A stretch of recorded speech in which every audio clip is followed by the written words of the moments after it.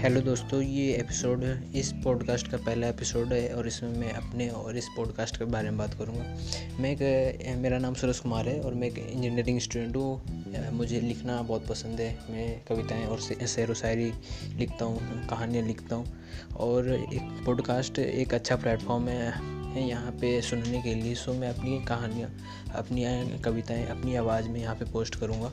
आपको अच्छा लगे तो आप ज़रूर बताइएगा। आज के लिए बस इतना ही और मुझे सुनने के लिए बहुत बहुत शुक्रिया।